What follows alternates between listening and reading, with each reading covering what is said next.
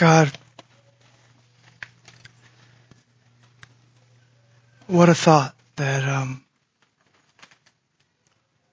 you're stronger than our hearts.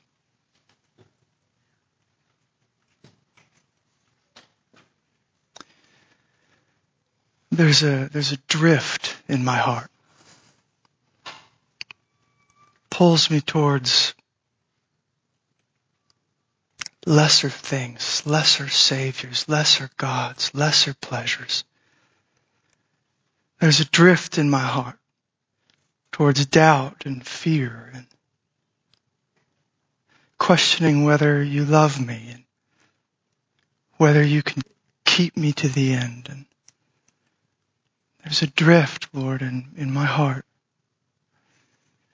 It moves towards pride and arrogance and lifting myself up and moves me away from you. But you are stronger. You're stronger than the sin in me. You're stronger than the grave. You're stronger than the enemy of our souls. You've risen victorious, God, and we are here to remember that again and praise you afresh for it. So, Lord, I pray that you would meet us this morning as you've always been faithful to do. Thank you for inviting us into your victory. It's in your name we gather, and in your name we pray. Amen. Let's see, I got all sorts of stuff up here. You can tell we got some interesting things going on right now at our church. I'm going through Covenant Membership Series. So this is not going to be your typical Sunday, right? Or I guess it's going to be about 6 weeks. We've done 1 week now. This is now week 2.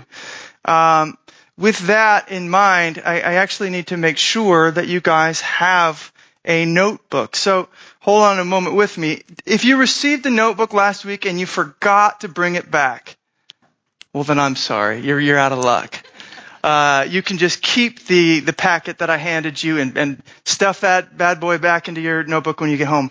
If you were not here last week, you did not receive a notebook, please raise your hand. And we'll get one to you right away, including if you're a visitor or, we want to get one to you. It's our gift to you. Anybody? Yeah? You want one? Okay. I want to make sure that everybody has one. And then the second thing I need to make sure, I want to make sure everybody got session 2, that handout there. Some people, I think maybe were just given the appendix, which that's no, you don't want the appendix. That's not. Anybody else need session 2? Sorry if this is classroom-like, guys. That's not the intent at all. But I do want you to have the material so that you can read through it. Everybody else good? Okay. We'll have some on the back there, and they'll be up online and things like that later. Now, I wanted to do another giveaway for you real quick. It is actually the same book I gave away last week. I went a little bit crazy with it, gave away 4 people, so maybe the 4 people that actually read in our church already have the book, and we won't be giving it away anymore. But each week of this series, I wanted actually to give away different books. And since we're still dealing with the subject of just introducing church membership, this is going to be the simplest, easiest kind of entry into that. And so if you thought you might read it, Steve up there in Tahoe kicking next to the lake, if you wanted to read a little book, whatever. Anybody at all? Raise your hand. Free book here. Come on. Okay. All right. Anybody else? Okay.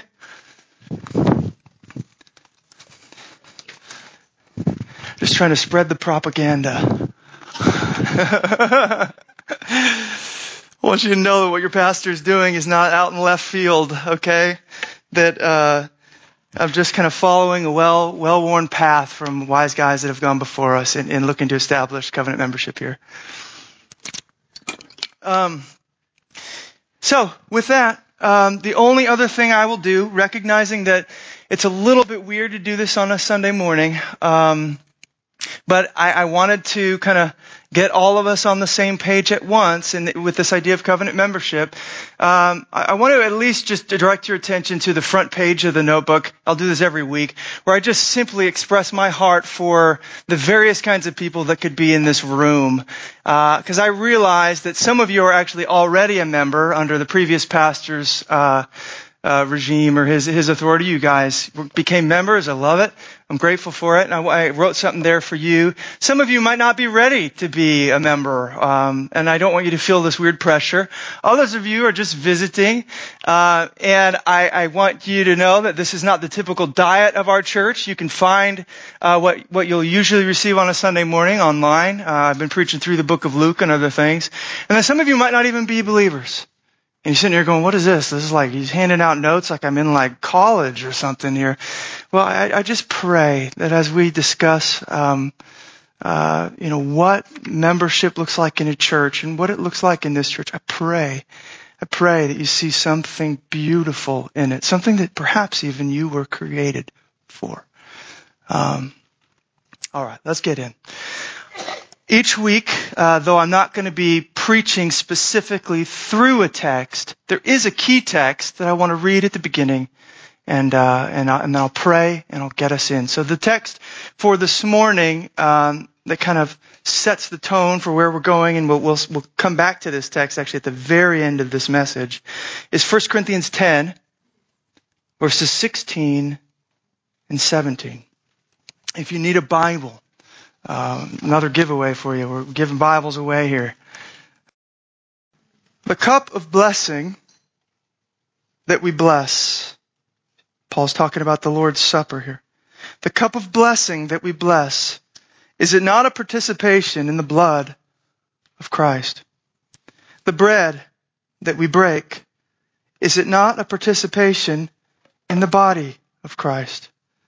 Because there is one bread, we who are many are one body, for we all partake of the one bread. Let's pray.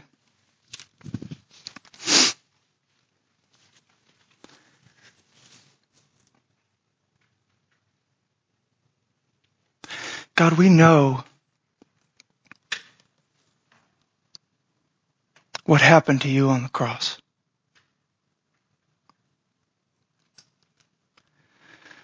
I mean, even if we're not Christians, we probably heard about it. We know that Jesus was brutally killed, crucified, torn apart, broken open. We know it was a horrifying affair.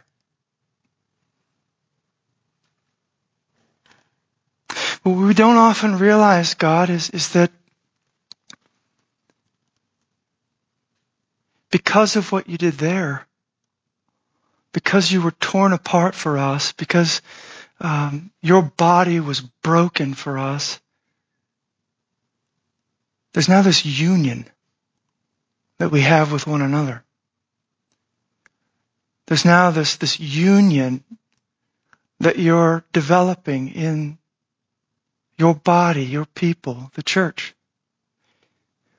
That we are a people united around the cross of our Savior. So I pray, Jesus, that you would use this morning, you would use the words coming out of my mouth from your scriptures. And God, I pray you would use this to open our eyes to the wonder, the mystery that is the church, the covenant community of God. I pray, Father, for your sheep. I pray that they would hear your voice. I pray that even as we discuss certain things that might be hard or might sound a little off-putting, I pray, Jesus, they hear your voice, the voice of the Good Shepherd, calling to them through it, caring for them in it. I pray you'd bring great encouragement and bring even greater unity into this body so that we might see you more clearly, present you more clearly to the world, bring you more honor, more glory. We want the Christ of the cross to be lifted up in our midst and in our community. It's in your name that we pray. Amen. Okay, we are in session 2 now, and it's the second part of what I've titled an introduction to church membership. Next week we'll get into session 3 and an introduction to Mercy Hill Church in particular, and then we'll move from there to focus in on our faith, our community, and our mission. In all of our discussion last week, we still didn't really answer the question. I don't know if you caught that. I didn't really answer the question, what is church membership? What is it? So that is in fact the question that I want to try to answer in earnest here today. Particularly, what is church membership in a local church? The way I'm going to go about trying to present this answer to you is by bringing out what I call the 5 aspects of church membership. And I think I put a graphic there for you to hopefully make it memorable. You kind of see where we're going. With 5 aspects of church membership, we're going to spend a lot of our time on the first, and then we're going to kind of work down from there, and I'll probably be speeding through by the 5th one. Because I have some things at the end that I want to cover. But the first aspect I want to bring your attention to is this. Church membership is affirmation from the elders. Now hold on with me, okay? As I was talking with Megan about this, as I was preparing, I realized that this first point is actually the toughest point I have to bring. There's some heavy thoughts that are going to be coming our way at this point, and I just want you to hang with me, okay? We at this church, we want to bow, right, before the full counsel of God. We're not just picking and choosing kind of what pleases our modern sensibilities. We say, God, it's your word, we're your people, how you want us to act, how you want us to do church, let's do it that way. We trust that your way, not ours, is going to lead to the abundant life, the abundant joy that you've designed us for. So, with that being said, I'm just going to beg you, stick with me through some things that might seem a little uncomfortable at first, especially for us here in America, Silicon Valley. Church membership is affirmation from the elders. I'm going to start with the process here, and then I'm going to move back towards the theology that kind of sits behind it. All right? The process. So let me show you what I think, or what I'm after here when I'm saying that church membership is affirmation from the elders. If an individual, if God brings a person here, maybe you, I don't know, maybe someone else comes in and starts to kind of be like, you know what, I want to join with this body in this church. I want a covenant with these people. I want to be a member. Well, what will happen is, after kind of going through some of this process, they would land themselves kind of across the table from an elder or two for essentially an interview.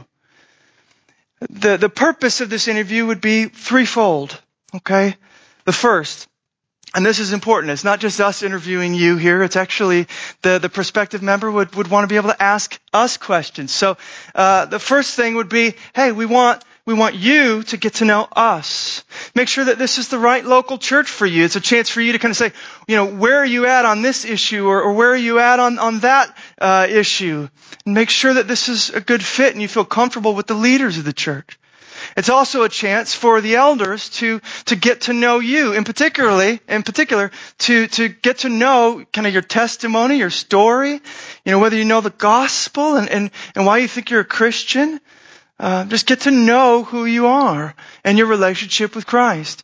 And then the third real purpose that would arise from this is, hopefully, you'll kind of begin the process of being knit together in love as we kind of come together around a table and get to know one another. Hopefully, God would already begin kind of interweaving our stories as you kind of come into this fellowship, this church. Now, I say church membership is affirmation from the elders. in particular here, because I think that's really where the process of affirmation begins.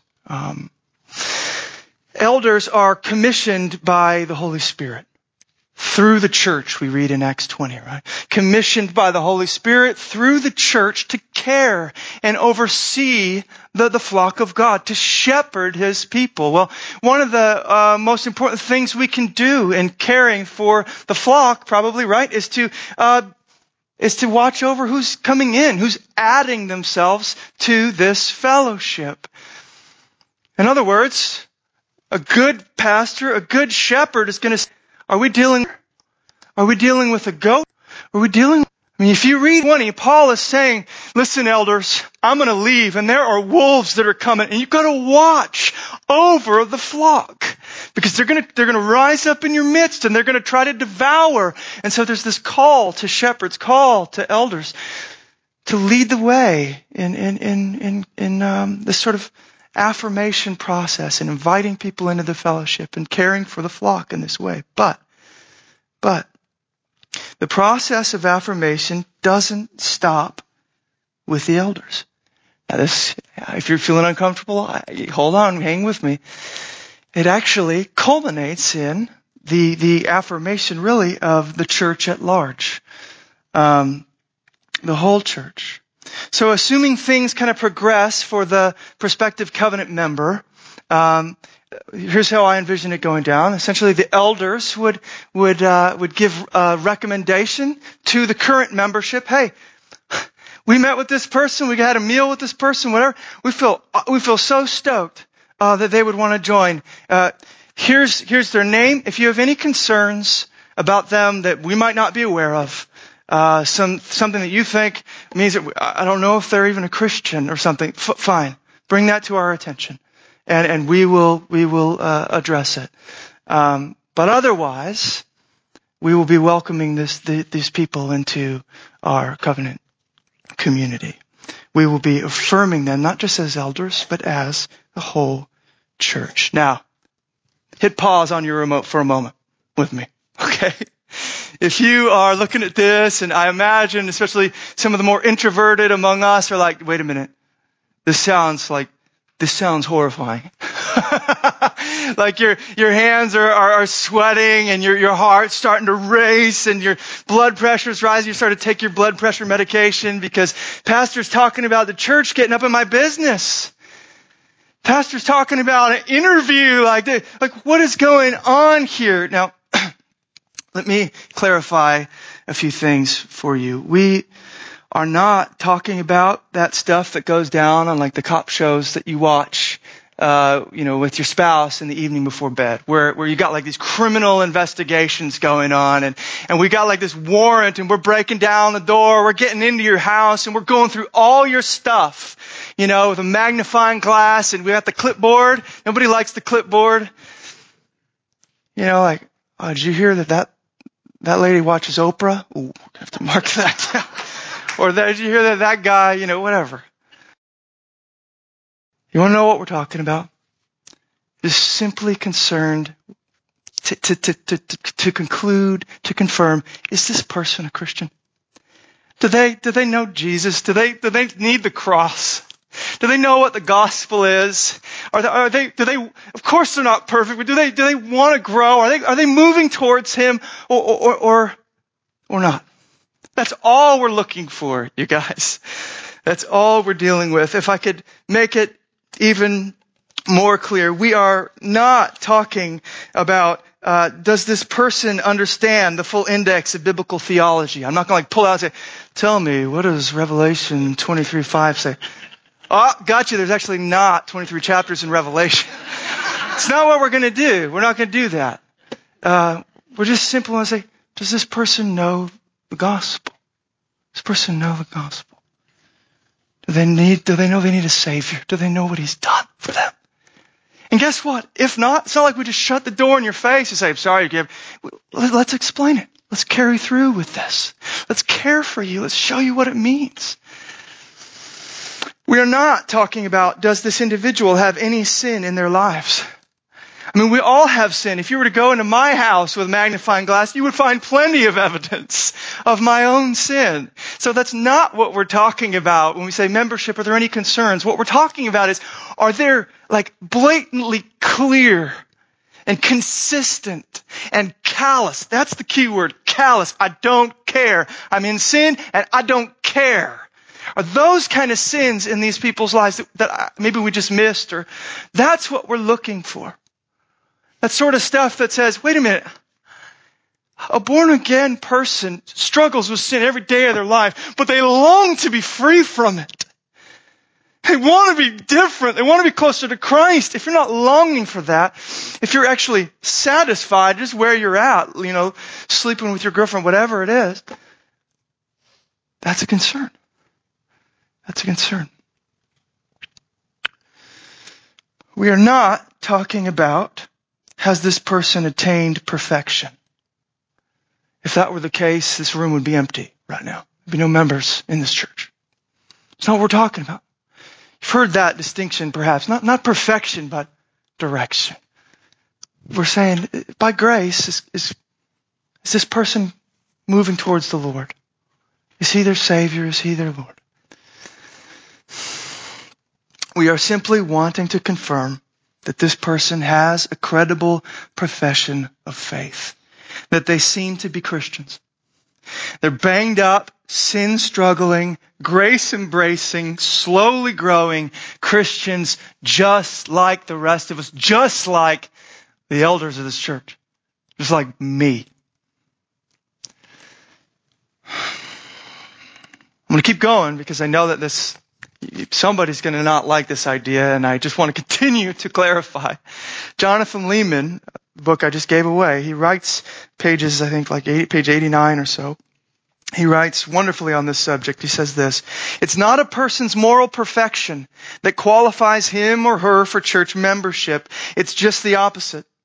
It's his or her recognition of a lack of moral perfection, coupled with a hunger for it. It's not the people who never sin, it's the people who fight against sin. A church's judicial work is to affirm not the righteous, but the unrighteous who thirst for righteousness. The righteousness only God and Christ can give. Here's one more way to say it. What makes people acceptable to a church is not their own moral purity, but Christ's. Not what they have done to save themselves, but what God has done to save them. If I could put it even one more way, church membership is not a pride thing. It's not like we're on the in crowd and like you're on the out. That's not what this is about. In fact, it's exactly the opposite of that. Even though it might feel like that's what's going on, like, whoa, Nick's trying to say who's on the in and who's on the... That's not what's going on here. It's the opposite. You want to know the way you get in? You finally admit that you're out. Okay? Like, I'm out of options here. I'm out of righteousness. I'm out of riches. I'm out of strength. I'm out. I don't have anything. I'm poor in spirit. Well, guess what? If you come saying that, say, but I have Jesus. Can I be a member? Absolutely. That's what we're talking about. That's, I think, where Christianity begins. That's why the first beatitude starts with blessed are, or the beatitudes start with blessed are the poor in spirit. Christianity begins with I'm poor. Guess what? The kingdom is yours. Now, I said I'd get to the theology behind this process. I want to briefly look at some of this now. Although I deal with it a little more in the appendix I gave you, which is just kind of a rerun of something I gave the church earlier when I arrived about a year ago. So some of you it might be new, some of you it might not. But I want to deal right now with the theology behind this process I just explained. What I have in mind here is what's been referred to as the church's power of the keys. You say, what is that? Are we now suddenly we're in like a Marvel movie. The power of the keys. These keys are first mentioned by Jesus with reference to Peter. Upon Peter's profession of faith in Christ, Jesus comes to him and says, who do you say that I am, right? And Peter goes, man, you are the Christ. And Jesus looks at him and he says, blessed are you because God's revealed this to you, not flesh and blood. But then he goes on and he says this is Matthew 16, 18 and 19. I tell you, you are Peter, and on this rock I will build my church, and the gates of hell shall not prevail against it. I will give you the keys of the kingdom of heaven, and whatever you bind on earth shall be bound in heaven, and whatever you loose on earth shall be loosed in heaven. This is crazy stuff. This is kind of scary stuff, but hear me on this. Christ is giving Peter the keys of the kingdom of heaven. Now, the imagery is very helpful for us because what do keys do? They open and they lock. They unlock and they lock doors. They open doors for people to enter, and they close doors and lock them for people to kind of be put out.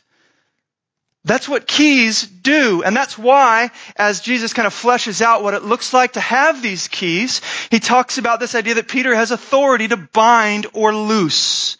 Or in other words, to use the language I'm talking about here, to affirm or reject an individual's participation in Christ's kingdom and church. I mean, if you got the keys to the kingdom of heaven, you basically are having this authority by Jesus to say, okay, you can enter, and I'm not sure you can. There's this binding and loosing going on, this affirming and rejecting going on. An individual might try to attach himself to the church, and some will be bound, affirmed as true believers, but others will be loosed, rejected as false professors. You might think of the story of Ananias and Sapphira here, with Peter right there. I don't think you're the real deal. I mean, that's a scary usage of the keys, but that's it. But here's the thing, guys. Amazingly, just 2 chapters later, we see, and this causes me to tremble, we see that Jesus doesn't just give this to Peter. He actually gives it to the church. He gives these keys to the church. Now, follow with me. This is Matthew 18, 17 and 18, and I'll skip down to verse 20 at the close. But speaking of an unrepentant sinner, Jesus instructs his disciples to do this. He says, if this sinner refuses to listen to them, the 2 or 3 that were talking to him about his sin. If he refuses to listen to them, tell it to the church. And if he refuses to listen, even to the church, let him be to you as a Gentile and a tax collector. Truly I say to you, whatever you bind on earth shall be bound in heaven, and whatever you loose on earth shall be loosed in heaven. For, verse 20, where 2 or 3 are gathered in my name, there I am among them. We love that, verse 20, and we use it for like worship and the idea of prayer meetings and stuff. It's actually in the context of the church exercising the authority of the keys given to them by Jesus. This concept of binding or loosing, this concept of bringing in believers and casting out what seem to be false professors. It's crazy stuff. And I wonder if you notice the same key-wielding activity of binding and loosing is referred to, but only now. Now, you can't see this in the English, but in the Greek, the you there, the whatever you bind and whatever you loose, in the Greek, it's the plural form of the second person, you. Back with Peter, singular, you. Now Matthew 18, plural, you. See, everything was going well. Nobody noticed the sound guy. Sorry, Donald. Thank you for the 30 minutes of good stuff, man. Thank you. Now it's you, plural. You, the church. You and I. Now, have no doubt, these are Christ's keys. This is his authority. But the crazy thing is that he actually chooses to use the keys and exercise his authority through the church, through us. The church is to take a part in affirming true believers and rejecting false professors. Now, if I could just be honest with you, even at this point, you could tell I spent so much time on this first point because I just tremble at this. I really do. I so desperately don't want you to read, okay, this is the pastor making his power play. This is where Mercy Hill kind of turns into this weird cult where everybody kind of turns on one another. That's not what's going on here, you guys. I tremble at this call. I am so afraid that I could manipulate this stuff and abuse it the way that the church has for, years and even millennia. If you look what the Catholic Church and others have done with some of these texts, it's scary. So I want you to know, I tremble before this, and there's a large part of me that just says, Jesus, you take the keys, man. You take them. You drive. I don't want to let people in and out. I don't want to have the wheel. You do this thing. I'm going to screw it up. But I want to be a Christian. I want to be a follower of my Lord that says, hey, if this is what your word says, if this is what you're calling us to do, okay. If this is what you want me to be participating in, all right. Sounds crazy. Let's do it.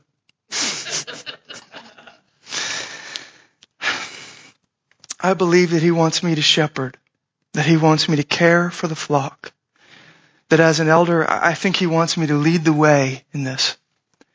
But I do believe on the authority of His word that I think He wants His church, He wants all of us involved in this affirmation process. That church membership is affirmation from the elders in the church at large. Second aspect of church membership I wanted to bring out. Church membership is assurance for the individual. It's assurance for the individual. If you're wondering if we've got alliteration going on, we do. You're going to remember this. Church membership is assurance for the individual.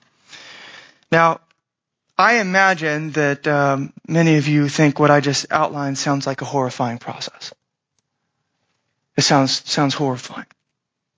Maybe you are that introvert and the fear of what people are thinking, or the idea of even having your name somewhere saying that you're a prospective member or something. It's just horrifying.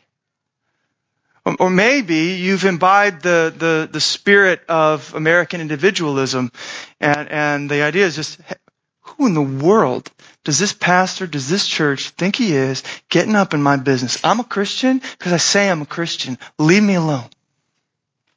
There are people like that. Maybe some people are like that because there's other people I'm thinking about, and those are people that have been abused. People that have been abused by authority.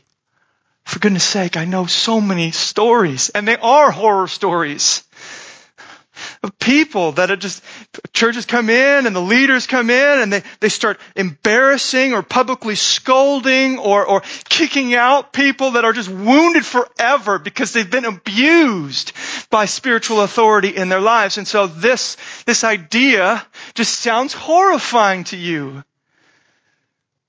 And I get it. I really, really do. That's why I said tremble at this. I don't want to be another one of those horror stories for you. But I'll tell you something. Wherever you may find yourself, whatever the case may be, this process is not designed to be horrifying. It's actually designed to be healing. I want you to think with me about this for a moment. The second point is where I'm going to spend probably the next biggest amount of my time. Because I wanted you to see, I'm not just trying to make your life miserable. I really care about you. I want this church to be healthy. I want its members to feel strong. Here's what happens. A person might feel safe doing their Christianity kind of on the fringes, right? Like, keep a distance. I'm doing my thing. I'm a Christian. Leave me alone. I don't have to engage in this process to be a Christian. You're right. I said last week, church membership it's just a formal way of encouraging everything that the scriptures already require of us. So you're right. You don't have to go through this process if you don't want, but I'll tell you something. You do need the church in your life. You do need elders caring for you, overseeing you, looking into your heart and helping you follow him. You do need that. I need that. Here's what I'm thinking about. You might feel safe on the fringes, but it's actually a very dangerous place to be. Because the lone Christian is terribly prone to kind of there's two sides of errors. Either self-deception on the one hand, or self-doubt on the other. Let me dive into that with you. Self-deception or self-doubt. But all you got is yourself. And so you're going in those directions. Now think with me. On the one hand, self-deception. You might be thinking that you're just fine. Like me and Jesus are tight. And we're good. And I don't need anybody else, telling me otherwise. But the fact of the matter might be that you're not fine. It might be that you're deceiving yourself. It might be that you don't actually know the gospel. That you still got this works-based righteousness and you think you're fine because you think you're a good person, which actually shows how far away you are from the true gospel. Like, there are going to be these people that receive this haunting verdict on the last day. Matthew 7:22-23, Jesus talks about it. I don't want any of those people to say, I was a member at Mercy Hill.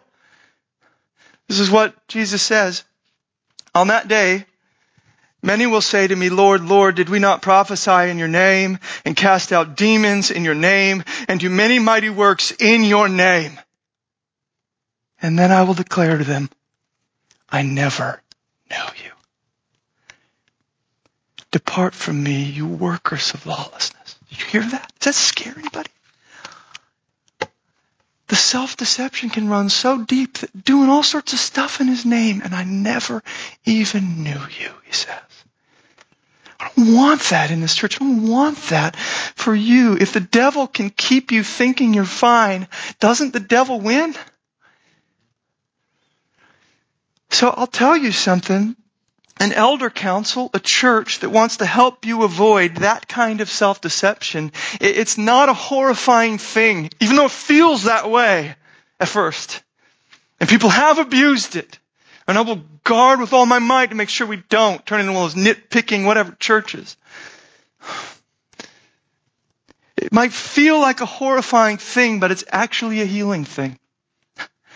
When you do truly come to know Christ, when they do affirm your relationship with him, it's for your blessed assurance, guys. Like, this church is saying on that day, we're as certain as we can be, at least, that you're not going to hear, depart from me, I never knew you. You're going to hear, well done.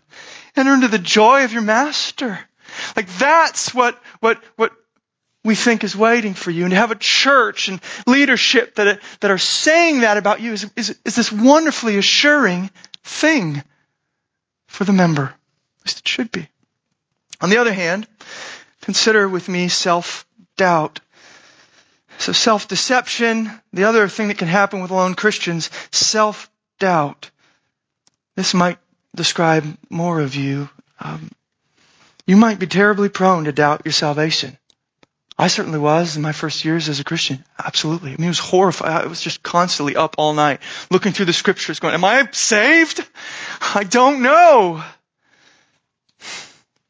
You might be one of those people that have like a sensitive conscience and you feel so painfully condemned.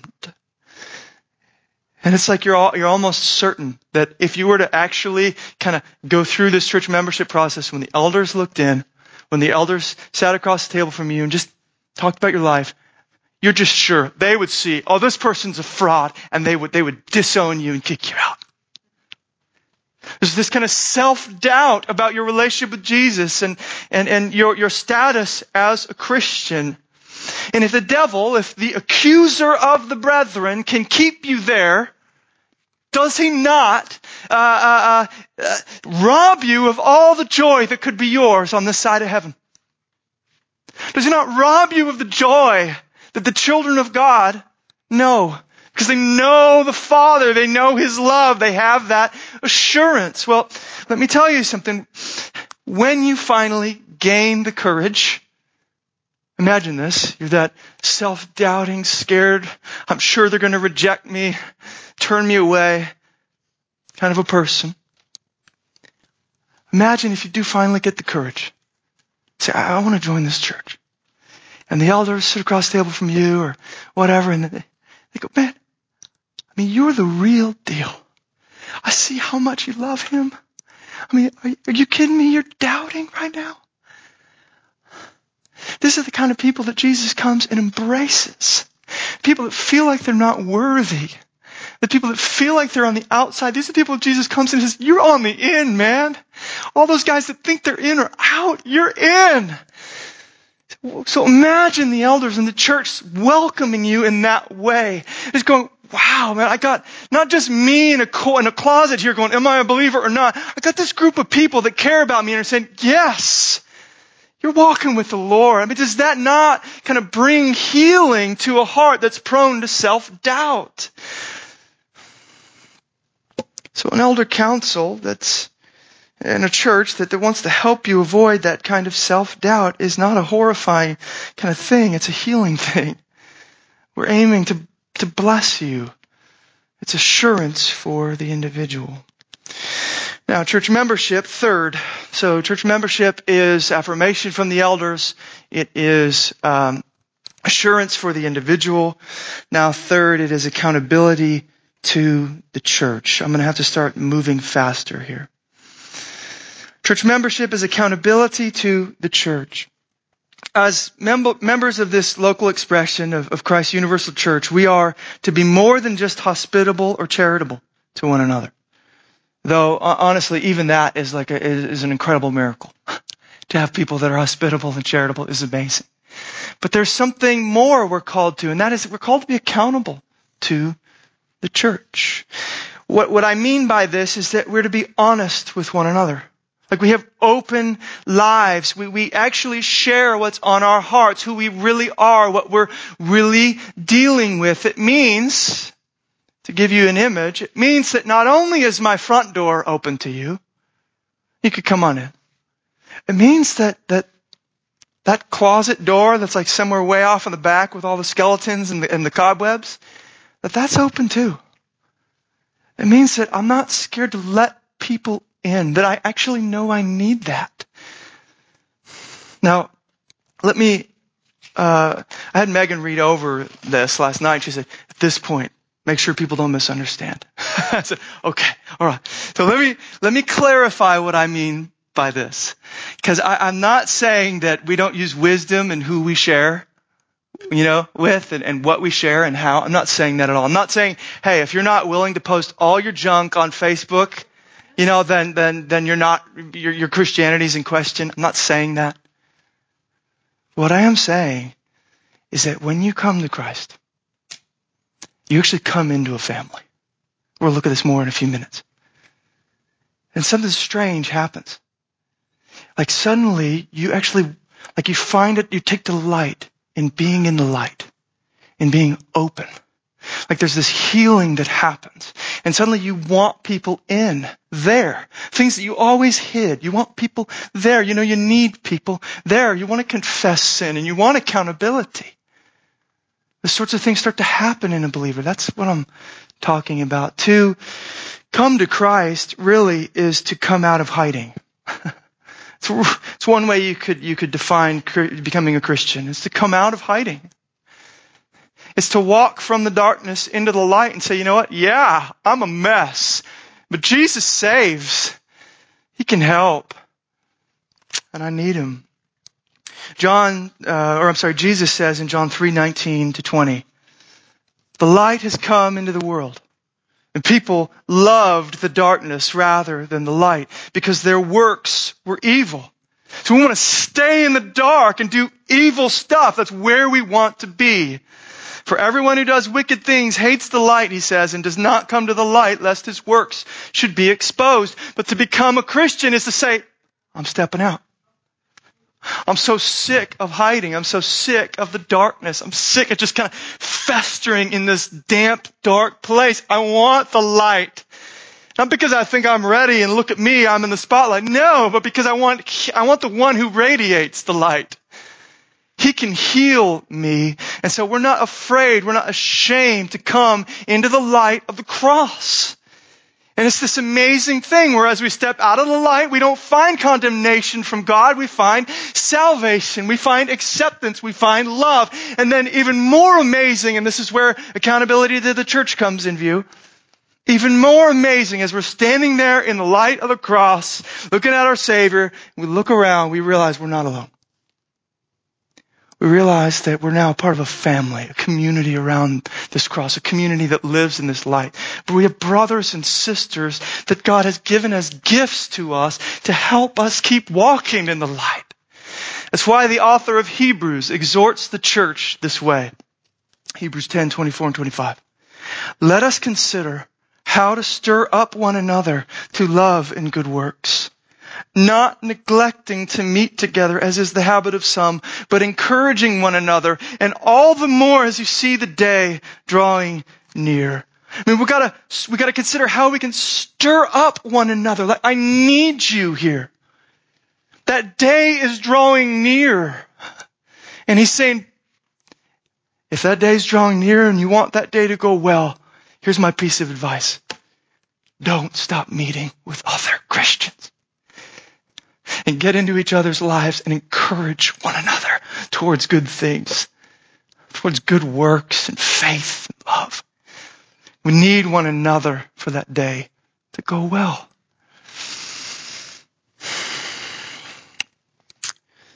Church membership basically says, hey, I want that day to go well for me. I want it to go well for you. So I'm asking you, come into my life. Hold me accountable. Care for me. I want to come into your life. Let's do this Christian thing together. Fourth, and now here's where I might even just have to skip this. Church membership is announcement before the world. Church membership is announcement before the world. So it is not only affirmation from the elders, assurance for the individual, accountability to the church. Now it's announcement before the world. Here's my question for you. Who in this church is representing Christ to the nations? I mean, it's a legitimate question. Who in this church represents Christ to the world? Anyone who walks through the doors? Hopefully you would say no, because we want to be a church that has an open door policy. Like you read about in 1 Corinthians 14 and things like unbelievers come in and they're going, whoa, to be in our midst has this convicting, compelling effect on them. We want unbelievers, atheists, secular humanists, backsliders, apostates into this fellowship. We want them in this building. But we don't want the world out there looking to them and thinking, well, they go to that church, so that must be what Jesus is like. So how do you kind of distinguish as you're announcing to the world, we are a church that exists like a city on a hill for the world to see. How do you help distinguish who the world can look to see what Jesus is like? If you kind of have the mixed, blended body in your Sunday gatherings. I think that's where church membership comes in. I think that's where it's very helpful. Because church membership helps us draw clearer lines around those whom we as a church know are walking with Christ, and those whom we either don't know, either way, we're not sure, or we know actually they're not. That they're not there. And so there's not this confusion when the world looks in. Now, that connects me to the fifth aspect, which is church membership is ardor for God's name. Ardor, it just means passion. It's passion for God's name.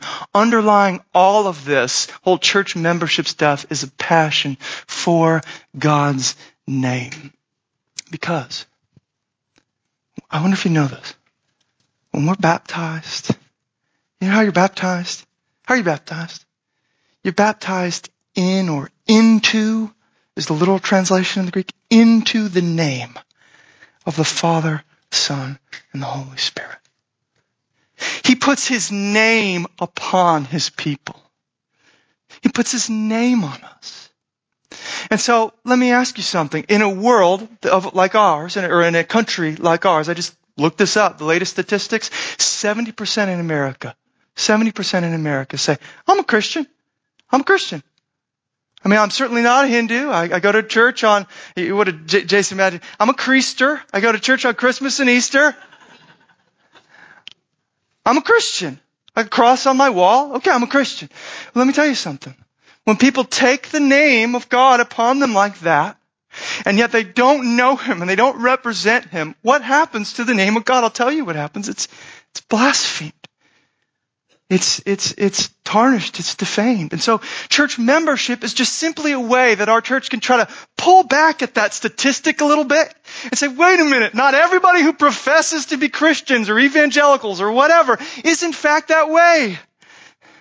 And we want to defend our Father's name so that the news would stop saying, well, that guy says he's a Christian and that guy. So we, at least in our midst, we have an understanding, and in our community, we know, hey, look, to put His name upon you is such a serious thing. Here are the people in our fellowship that we could say, His name is on them. Look to them, nations. Look to them, world. I'll leave it there. I want to end by asking a final question. Why covenant membership? Why covenant membership? I've been talking about church membership this whole time. Church membership is. But if you look on your binders, front title page, covenant membership is what I'm calling this. Why? Why covenant membership? I kind of went back and forth on this, you guys. I wasn't sure if I liked the word or not. And the interesting thing is, the reason why I initially didn't like it and was hesitant is now the reason why I love it. Let me tell you what I mean. When I was first wrestling with the concept, I heard the word covenant and I thought, oh, no. That sounds legalistic. That sounds too strong. That sounds too serious. It sounds like you're like walking up the aisle and marrying this church. It sounds like you're joining a cult like till death do you part. You know what I'm saying? Like, and we can't get out. And so I was like, I don't like that. I don't like that language. But then as I began pastoring here with you for over a year now, I began to see how critical that language actually is, you guys. It's the whole reason why I feel called to take us through this now, is because I start seeing, wow, if we don't covenant together, we're just going to splinter off. We're going to get in conflict with each other. Like, we're going to hurt each other. You realize that? We're going to let each other down. The church isn't going to meet all of our needs. Like the music sometimes will be off key. The preaching always will be too long. It's not always going to meet our needs. So what do you do at that point?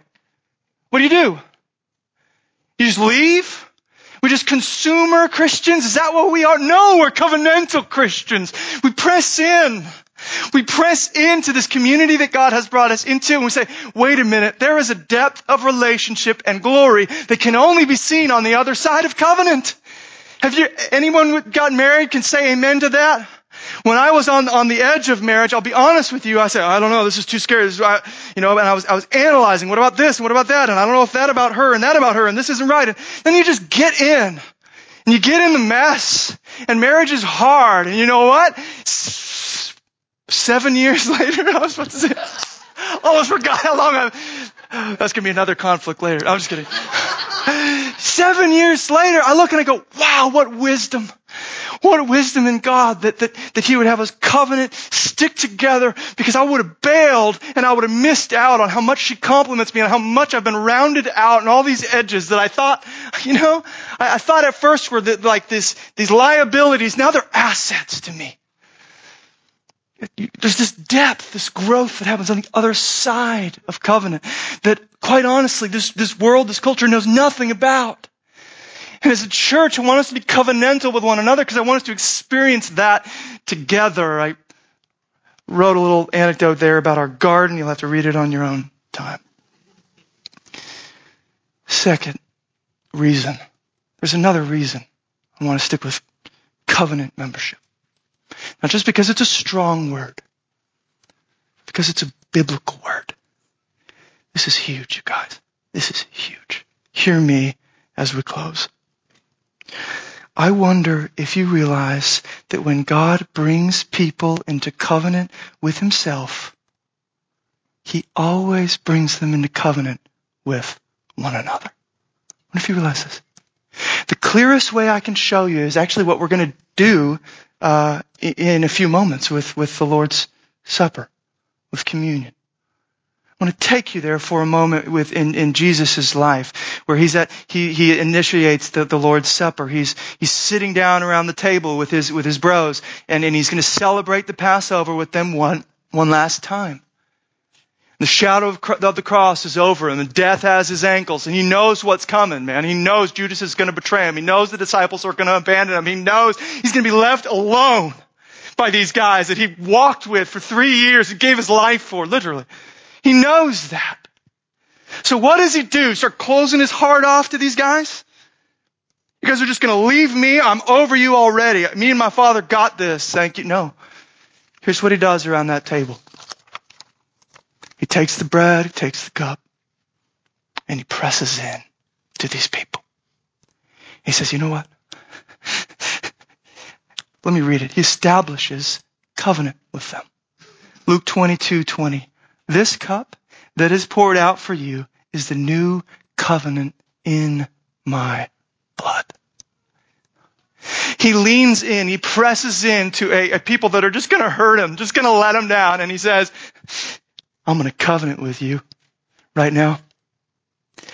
This is how committed I am to you. This bread is like my body broken.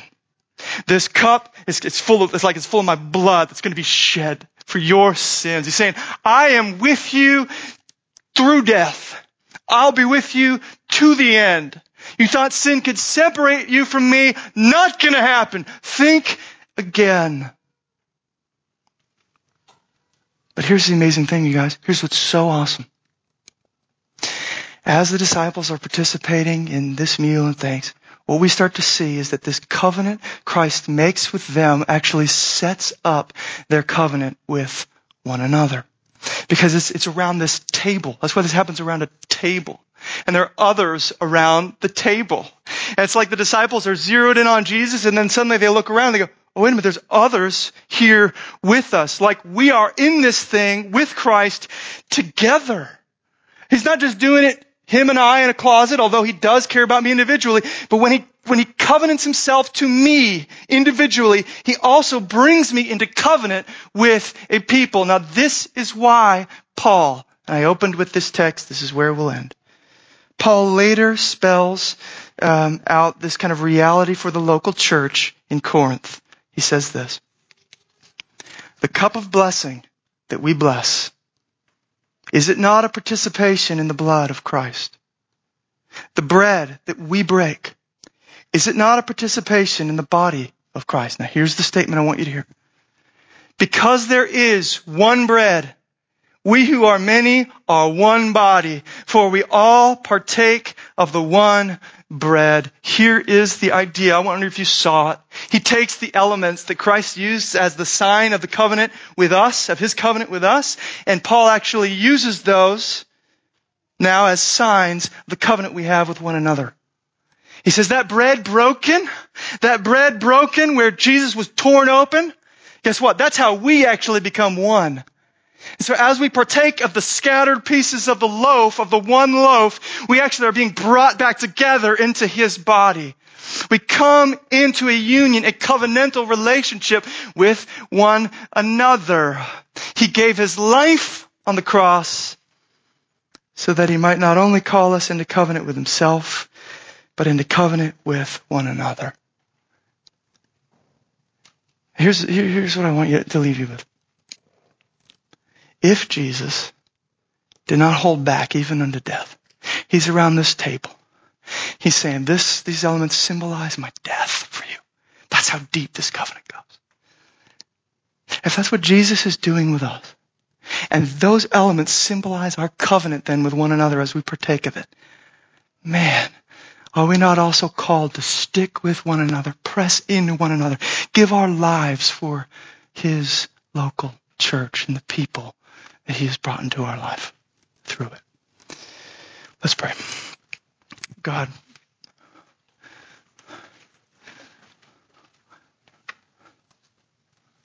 Thank you. Thank you that you care about us so intimately, that you go after the one sheep. You care about the one. But guess what? What do you do with the one when you found him? You bring him back into the fold. You go after the one, you love the one, you woo the one, you die for the one, but then you bring them into community. I thank you, Jesus, that we're not alone in the Christian life. It is a gift, though we might feel like it's a nuisance or an obstacle or something that's in our way. God, you give it to us as a gift. You give us one another as a gift. Thank you, God, that when you were torn apart, when the one became many pieces of broken flesh, through that, you took many scattered, fragmented, broken people, and you're putting them back together as your people, as one. It's in your name we pray. Amen.